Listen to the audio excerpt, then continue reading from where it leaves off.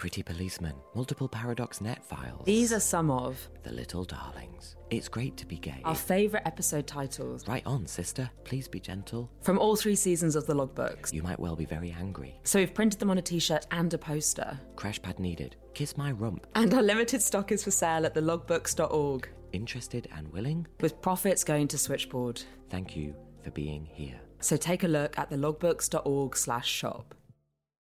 This episode contains stories about suicide, sexual consent, and underage sex.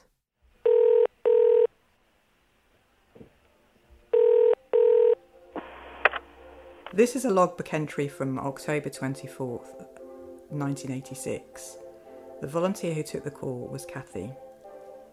It is very likely that a 15-year-old girl called Diane will be ringing us. She has been referred by the deputy head of her school. She has come out at school and is getting a lot of stick from the other girls. Apparently, the whole school knows! This is a logbook entry from September the 19th, 1985. Schoolgirl rang to ask the Terence Higgins Trust number. Her form is going to support them this month. Cute! That's so sweet that they want to support THT. Yeah, that's really good. It's kind of surprising in 1985 that the awareness would be at the level of like a girl at school and like wanting to do that, support that. That's good. It sounds like from that first logbook entry that the person almost like didn't choose to come out at school. Yeah. Well, it does say she's come out at school, but she's getting a lot of stick from the other girls. I came out of school, but I think on reflection, I would have liked to speak to someone about it. I did not come out at school. That is not my story. Yeah, I fell in love with a girl in the year above me. She joined our school at sixth form, so I was in year 11, and I remember her walking across the school field on crutches and turning to my friend Sahela and just being like, oh my God, who is that? I want to be her friend. And Sahela just being like, I think you're gay, Tash. She was right. You look like you're still looking out into the distance of the school field now. Sorry, I'm back. Okay, good. Let's do this episode. You're listening to The Logbooks, stories from Britain's LGBTQ+ history and conversations about being queer today. In partnership with Switchboard, the LGBT+ helpline. I'm Adam Smith. And I'm Tash Walker. In this season, we're reading through the notes made by the volunteers who took calls between 1983 and 1991.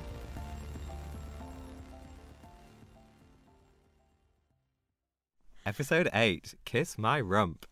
We're going to be talking about young people. And the voices in this episode include teachers, a schoolgirl from the mid-80s, Switchboard volunteers, of course, as usual, and someone who took the UK government to court over his right to have sex. Being young was hard, wasn't it, Adam? I think I'm still young, thank you very much, at 35. Like, not even halfway through my life yet.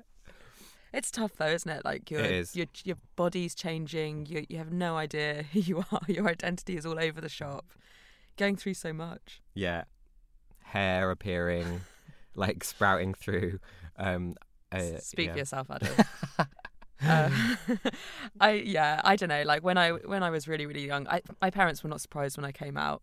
My dad said he'd always known, but I definitely went through a phase when I was really young, like 3 or 4 or so, where I asked everyone to call me Jason, and I went into Jason character for a long time. I would only respond to Jason.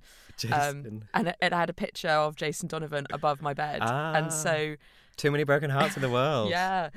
Everyone thought that I had like a crush on him, like a really young kid crush. But I just wanted to be Jason because he got to go out with Kylie. On Neighbours? On Neighbours, yeah. Oh, wow. It's funny how like you sometimes do things that kind of accidentally reveal your future sexuality, you know? Yeah. Like childhood icons. Well, no, Jason was my icon. Jason was the icon. Kylie was the Kylie one was I the wanted. object. Yeah. She was... Kylie was my dream girl, I guess. So our first story of this episode takes us back to school, back to the 80s, with our contributor Rebecca, who's remembering a story about a school project about her childhood icon.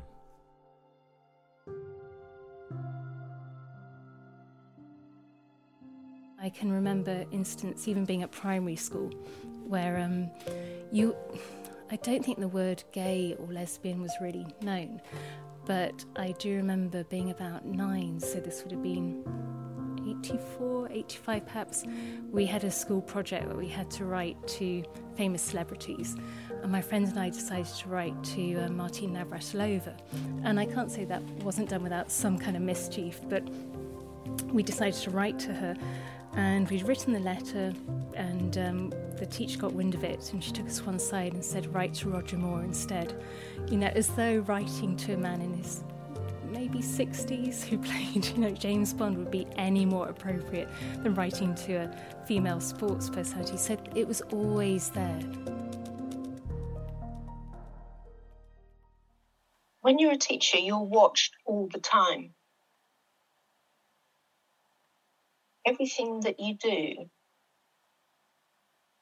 conveys a message. Hi, I'm Ruth. I'm a teacher, a lesbian, a survivor of Section 28, and a switchboard volunteer. So as a teacher, you're a role model. You're a role model as a responsible member of society. And in a secondary school, you exemplify your subject area. And you have to be authentic, because teenagers see right through you. Then we'd have teachers phoning up, almost in tears. I've got this young gay kid who keeps asking me where they should go, what they should do, is there anyone they could talk to? And I can't tell them anything. I can't say, this is the number for switchboard, why don't you phone up? Or this is a group for young LGBT kids. They couldn't give that information. They weren't allowed to. They could lose their jobs. It must be so hard to have been one of those teachers feeling so trapped that you couldn't support those kids in that way. And then on the other side, there's the young person who might be suffering privately and finding it difficult to find someone to talk to, or just not daring to talk to anybody for whatever reason. We've actually got a logbook entry about that, someone phoning switchboard. And just to warn you that this logbook entry mentions suicide. This is a logbook entry from March the 9th, 1986. The volunteer who took the call was Pete. Today I took what I consider to be my first ever serious suicide call from a young teenage boy called Jay, whose mother found out that he was gay and won't let him out the house except to go to school. Nothing I could say seemed to persuade him that things could possibly get better, but in the end I got him to concede that he ought to give himself a chance and should talk to Parents' Inquiry or one of the gay youth groups. He said he would ring back and let us know how he got on, or if he needed more suggestions. So if anyone gets a call from an Asian teenager called Jay from Neasden, please let me know. I remember talking to a head of year at the school. This is an important memory. I can remember it vividly as if it was yesterday. We were at the height of the AIDS crisis, and people were dying. Our community was decimated. I remember discussing the pastoral curriculum, what we now call PSHE, Personal Social Health Education. It was called the pastoral curriculum then. And I was in a corridor and I happened to say to the head of year who was in charge of that curriculum, should we mention something about same-sex relationships and AIDS and HIV? And I remember her as clear as day turning to me and saying, we can't do that, Ruth, because it's against the law. What could I do? What could I say? I've been teaching less than 3 years. She was my pastoral line manager. What could I do?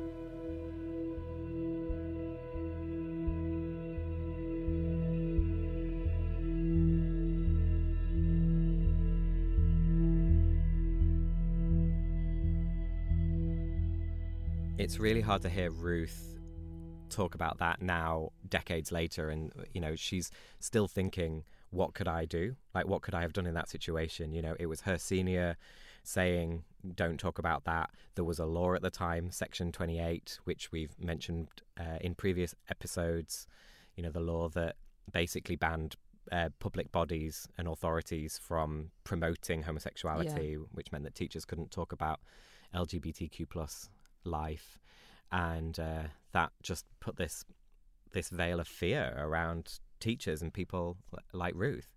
Yeah, you can hear it in Ruth's voice, just how much that still sticks with her today. And we've got another story now from Catherine, who is also a gay teacher, unable to help a student in 1990. I decided to write about my experiences in teaching. So this is the December of my first year of teaching. It's a freezing cold December Saturday night. The end of a long term is approaching and I'm exhausted. My partner Sarah and I have our friends Sue and Diane over for the weekend, and they're keen to go out in Liverpool and explore the gay scene. Despite feeling wiped out and shattered, Sarah and I agreed to take our guests to a local gay bar with a vain hope that we might enjoy it when we get there. As we descend the stairs into the dark, damp, musty space, I ask myself the question I've asked 1,000 times. Why do gay bars never have windows? Why are they always underground in dark, dingy basements? As I get to the bottom of the stairs, I hear the deafening throb of undistinguishable dance music and feel the familiar sensation of the beer-soaked sticky carpet squelching beneath my feet. Diane hands me a bottle of beer and bends in towards my ear to make conversation with me. Suddenly, I feel very uncomfortable. From behind me, I'm aware of someone watching our group. I turn quickly to see Julia, one of the sixth form students from my school, standing with a friend I don't recognise. I finally make Sarah understand that we have to leave, and our confused and annoyed guests finish their beer and follow us back up to street level and out of the club. We go home, the night is ruined. I vow to myself that I'll never go out in Liverpool again and spend all night awake, second guessing what will await me on Monday morning at school. I get into school early and all seems to be as it should. No sign of Julia, no comments from pupils, no summons from the head teacher. I began to think that I'd got away with my mistake. Feeling relieved, I head out onto the field with my cross-country class. But just as I am about to set them off on the course, the gate to the field opens and I glimpse Julia standing behind me. I just want to say that I'm really sorry for spoiling your night. And I just want to ask you not to tell anyone where I was, because if this gets round the sixth form, I'll just die. You shouldn't be in a place like that, I tell her angrily. You're not even 18. Julia starts to cry, and I feel a mix of compassion, anger, and relief. I've thought for ages that I might be gay, she blurts out in between sobs.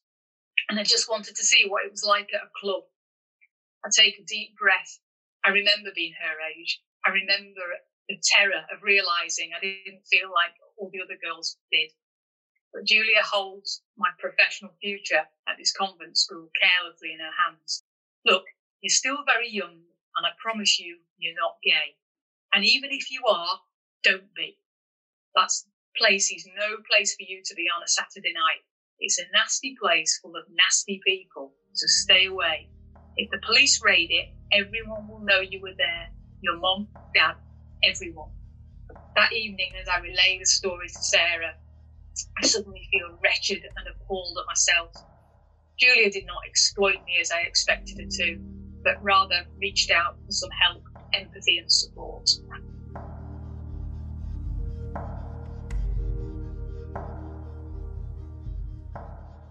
Reading that now, I feel devastated. I feel embarrassed and weak. This was somebody who was still experiencing Section 28, was experiencing Section 28 as a pupil, where there was nobody to talk to. There was nobody to get support from. And she'd taken a punt on coming to talk to me, and I absolutely metaphorically slammed the door in her face. And I wanted to protect her, I think. I think about this a lot, and I do feel that I let her down. I let her down hugely. And just to say, it's a nasty place full of nasty people. It wasn't a nasty place. It was one of the only places I ever truly felt as though I could be myself, other than the home that I was in with my partner.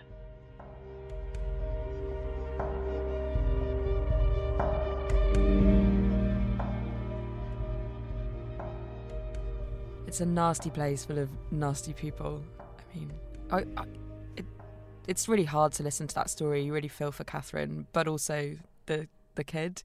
Mm-hmm. And I was that young person. Mm-hmm. I did try to talk to two of my teachers.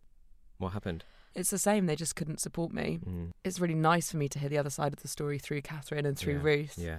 And it makes me realise that it was just such a complicated and difficult time.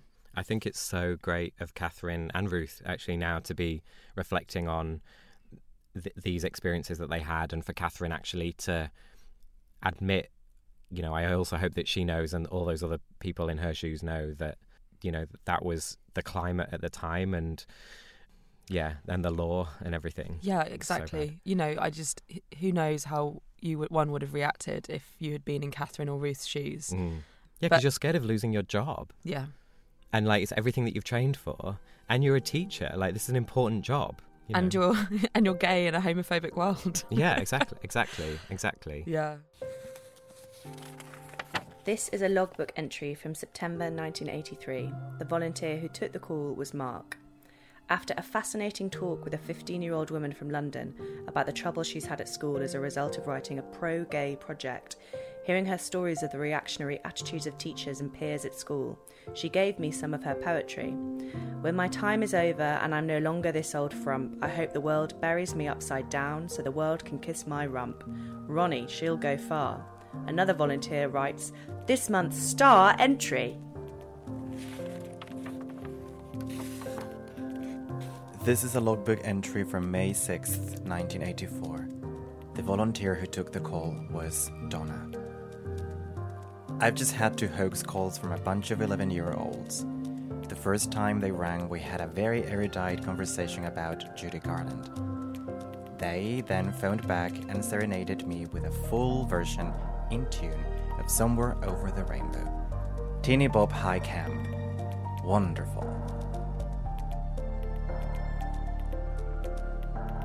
Now we're going to talk about the calls where volunteers had to handle issues around the age of sexual consent. It was unequal between different sexualities at this time, so it was 16 for men and women having sex, 21 for men having sex with men, and no statutory age of consent for women having sex with women. So there are these different legal categories depending on what sex you have, and they're firm legal lines, but it was definitely unequal.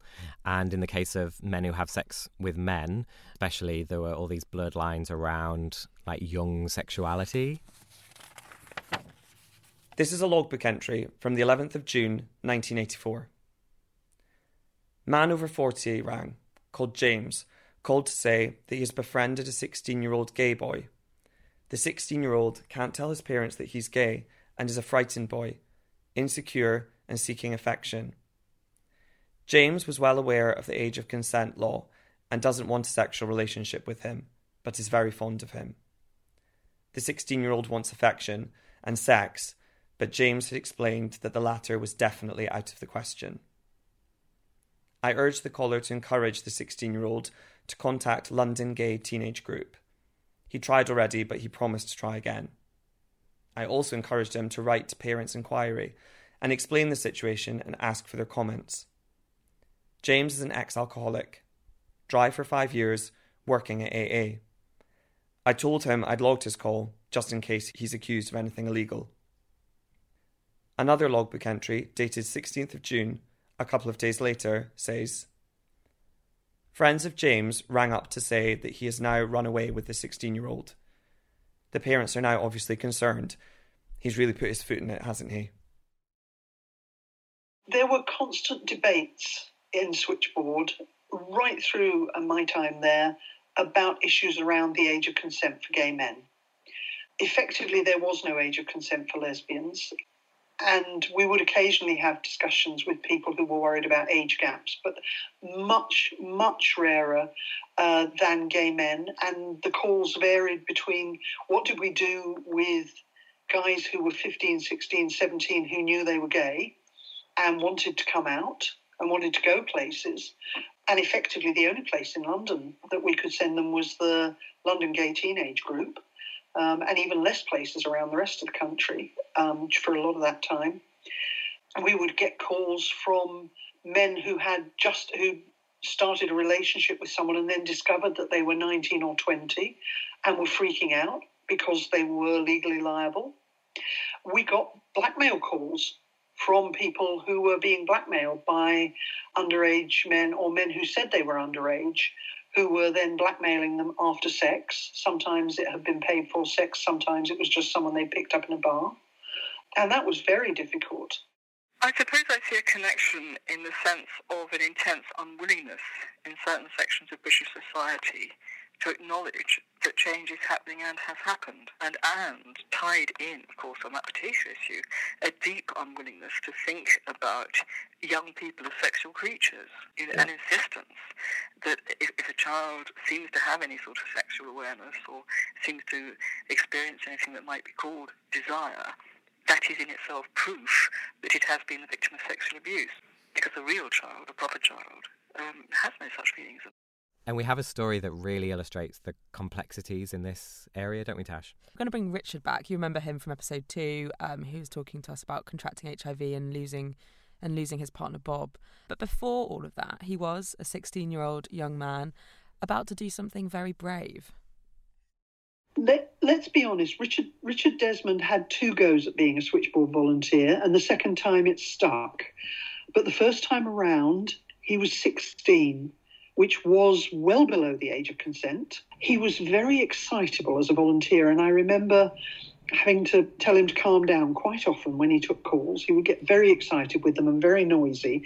And when you had 3 or 4 people in a very small phone room, you really had to learn to not interfere with each other's calls by yelling. I was young. The rule about switchboard not having volunteers under 18 is because of me. My late father phoned up, having had a drink, as he was wont to do, and said, "You're corrupting my son, I'm going to contact the Daily Mail." This caused somewhat panic, and coordinating committee, as was, dispatched Lisa Power to talk to me. But I remember the issue for us all was that he could get switchboard closed down. And it was horrible. It was absolutely horrible because he was mostly a perfectly good volunteer, apart from the shouting when he got excited. People were very fond of him, but actually we had to put switchboard first. And it was awful because we all felt like we were betraying what we were there for, but we decided that Richard had to leave. And of course, Muggins here was the one who had to tell him that. I had to tell Richard that he had to leave switchboard and that we were very sorry and he could come back when his dad quietened down. Lisa said to me, "You're going to resign, aren't you?" And I said, "Yes, Lisa." And I've been saying yes, Lisa, ever since. When I resigned, it was on the basis I could reapply. 10 years later, I did. I rejoined switchboard in 1993. And thank God he did come back a few years later and has been a stalwart volunteer ever since. And I find it very funny because I still remember Richard as that 16-year-old firebrand. Once you're old, it's almost like this long, it's like a slinky, long drawn out memory of someone at all their ages. And I find it very funny sometimes when I go into switchboard now and everybody's treating Richard as the funny old guy who says, "In my day we used to." I can remember him being the challenging teen.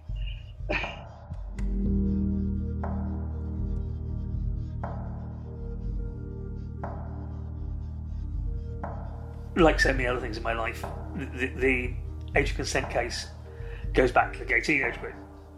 And another Sunday afternoon, for some reason I was milling around the office at the back of the teenage group, little tiny office at the back where our helpline was, our phone line was. And we had a couple of visitors, a man called Peter Ashman and another called Nigel Warner. They were looking for somebody who was 16 who could get their parents to sign the consent forms. I clarified if this needed to be both parents or a parent. Peter Ashman, now I know to be a phenomenal international barrister of enormous repute and incredible kindness. This was the first time I met. I didn't know any of this. Peter Ashman said, yes, it was just one parent. Because my dear mother had brain surgery in 1966, removing a tumour from the front right lobe of her brain, she was suggestible. And as far as mother concerned, I could do no wrong. So my suggesting to her that she did something more or less guaranteed it got done. And so I took mother along to the upstairs bar of the Edward VI with Nigel Warner and Peter Ashman. And they explained it all in detail, which went all over mother's head just as much as it did mine, I suspect. She signed the forms. From the partial decriminalisation of male homosexuality in 1967, the age of consent for men who had sex with men was 21. And it was 21 in private. And the definition of in private is when a third person cannot enter. It was never fully tried. There was always this theory that you could be done for having sex in a hotel because it's not private. I don't think there were ever really any prosecutions about that. But it was over 21 in private. The case is technically Desmond versus the UK. Because I was 16, it was done as anonymous versus the UK. I've got all the paperwork still. I was given new copies recently by Nigel Warner. I was admitting being a criminal. There's a degree of protection in law if you're going to the European Court of Human Rights. But I was saying I was a criminal. I was 16 and I was having sex. And I stood up and I admitted this. And it was in quite detailed submissions to the court, which, looking at them now, are quite funny. But yes, I, as a 16-year-old, admitted having sex. Peter warned me of notoriety. Peter warned me that had we succeeded, I would be notorious. It didn't happen. One Friday night, I think, Bob, my late partner, came into the cellar bar, saying that I'd had a phone call and the case had failed. But it went to a commission of nation states before it got to the court. And the commission made a ruling that individual states were allowed to set their own rules about moral issues, and sexuality, in the view of the court, was a moral issue. Professor Paul Johnson, the person who wrote the book about LGBT Strasbourg cases, points out that it normally takes 2 or 3 attempts before the court makes any ruling. Mine was the first attempt. There were several other European Court of Human Rights cases before we got equality. But mine was the first. And it proved that it was possible to do it, even though we didn't succeed. It's quite odd that 40 years later, I'm being reminded of it, and it's nice to get some credit for it because I was anonymous then. And more importantly, and to be fair, I have to give some credit to my mum because it was her that signed the forms.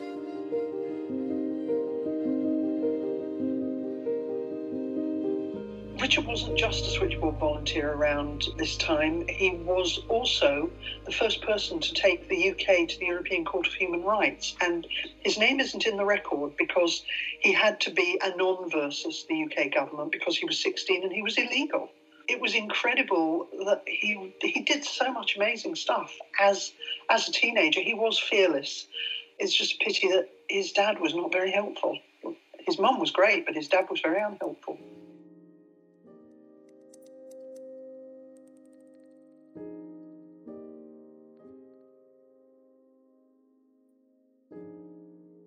You know, now in 2020, these issues are still very, very much present. There have recently been some changes in schools in England about sex and relationship education, which is always an awkward conversation. And a complicated one, especially with coronavirus and the impact it's had on completely upending teachers' and students' lives. You know, teachers are pretty justifiably stressed out right now. Shout out to Tasha's sister. And that's just as they were bringing in these changes. So here's someone who knows all about that. I'm Kaylee Foran. I'm a specialist in school leadership at The Key for School Leaders. The Key is a school leadership and governance support service that supports head teachers, school business managers, and members of the senior leadership and middle leadership teams in schools up and down the country. Section 28 obviously prevented teachers from talking about LGBT issues in schools, particularly as it relates to their personal lives or anything else. The more recent guidance that schools are implementing now is a pretty big change from that, actually, in terms of the introduction of statutory relationships in sex education as a result of all of the disruption related to COVID. The government sort of pushed that back a little bit. So if schools were ready and ready to go in terms of delivering these new requirements, they absolutely could do. But for a lot of schools that we've been speaking to, actually, they weren't ready. They hadn't gotten around to doing all the statutory consultations and things that they needed to do before schools closed in March. So they kicked the can down the road a little bit. Now we're looking at a January introduction in terms of when schools have to start delivering this curriculum. So the government is being pretty clear that schools should ensure that their teaching is sensitive to their pupils and to the lives their pupils lead. And it says that kind of at the point where schools consider teaching their pupils about LGBT lives and LGBT issues, that should be fully integrated into their program of study. It's not like a bolt-on where you get to the end and you go, some people are gay. This is a much more, if you are talking about families, you're talking about all families. And if you're talking about sexual orientation, you're talking about, the whole spectrum of those things. If you're talking about gender, you're talking about gender in a wider context, not just that binary that used to be the norm. And so there's a much more inclusive line here. The guidance does give schools the flexibility to talk about LGBT issues in a way that is sensitive to their communities and indeed to the character of their school. So for instance, faith-based schools or schools that are kind of overseen by a diocese, for example, that organization may provide some specific guidance or a specific kind of viewpoint, so that, the church's viewpoint on gay marriage, for example. They're still providing schools with the flexibility to speak to their communities in a way that reflects their values and beliefs. But what schools don't have the choice in doing is acknowledging that LGBT people exist and that the rights that they are afforded. And the other thing that the government has kind of insisted is that for relationships in sex education, that schools consult with stakeholders in their community. So that includes staff and pupils, but it also includes parents and any kind of wider community group. So in a faith school, that might include a religious body or representatives of a religious body, like a priest or a rabbi or imam or something. But it just includes everyone who interacts with the school in a meaningful way. It gives the opportunity for LGBT people and LGBT parents and community groups to look at what the school is planning to offer and go, hey, I don't see my kid here. I don't see myself here. I think I should see myself reflected in this curriculum. I think my child should see me reflected or our neighbor reflected in the curriculum. And so while there is that nuance, the government is basically insisting that this is a conversation between the school and the community. We work a lot with school leaders, and the biggest issue that they've had around the implementation of this guidance is this consultation bit. And it's not because actually doing the consultation is hard. It's because you get all of these different groups within your school who are exercising their voice, as they should well be able to, about what the curriculum looks like. And it's hard for schools to strike a balance between reflecting the community as they see it, sort of reflecting what the community says it wants or who the school says they are, but also, because we know that this is really important, but from a government guidance and curriculum perspective, preparing pupils for life in modern Britain, where LGBT people exist and they will meet them and live their lives with them and work with them, and so you have to strike that that balance, which is why the guidance is clear that all types of families have to be represented. All types of people need to be represented. You have to prepare pupils for the society that they're entering. In terms of how school leaders are feeling about all of these changes, I think actually the mood is pretty positive. There have been, early after the announcement, as we kind of alluded to in terms of sort of some parent protests in places like Birmingham. On the whole, the pushback has been not that dramatic. There have been conversations in schools with parents who are very opinionated, and school leaders are definitely used to dealing with that. In terms of the sort of where this guidance goes and what it's asking schools to do, they're not really worried about pushback. They're feeling quite confident, and on the whole, this guidance is the right thing, and it's appropriate for where we are now.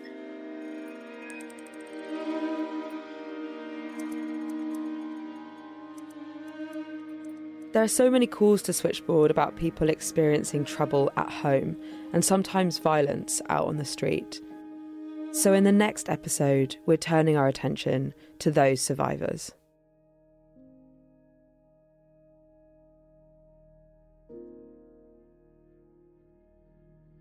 Calls to Switchboard are confidential, so to bring the logbooks to life, we've changed the callers' names. The Logbooks is produced by Shivani Dave, Tash Walker and Adam Smith in partnership with Switchboard, the LGBT+ helpline. If you think other people would like the Logbooks, please rate and review us on Apple Podcasts.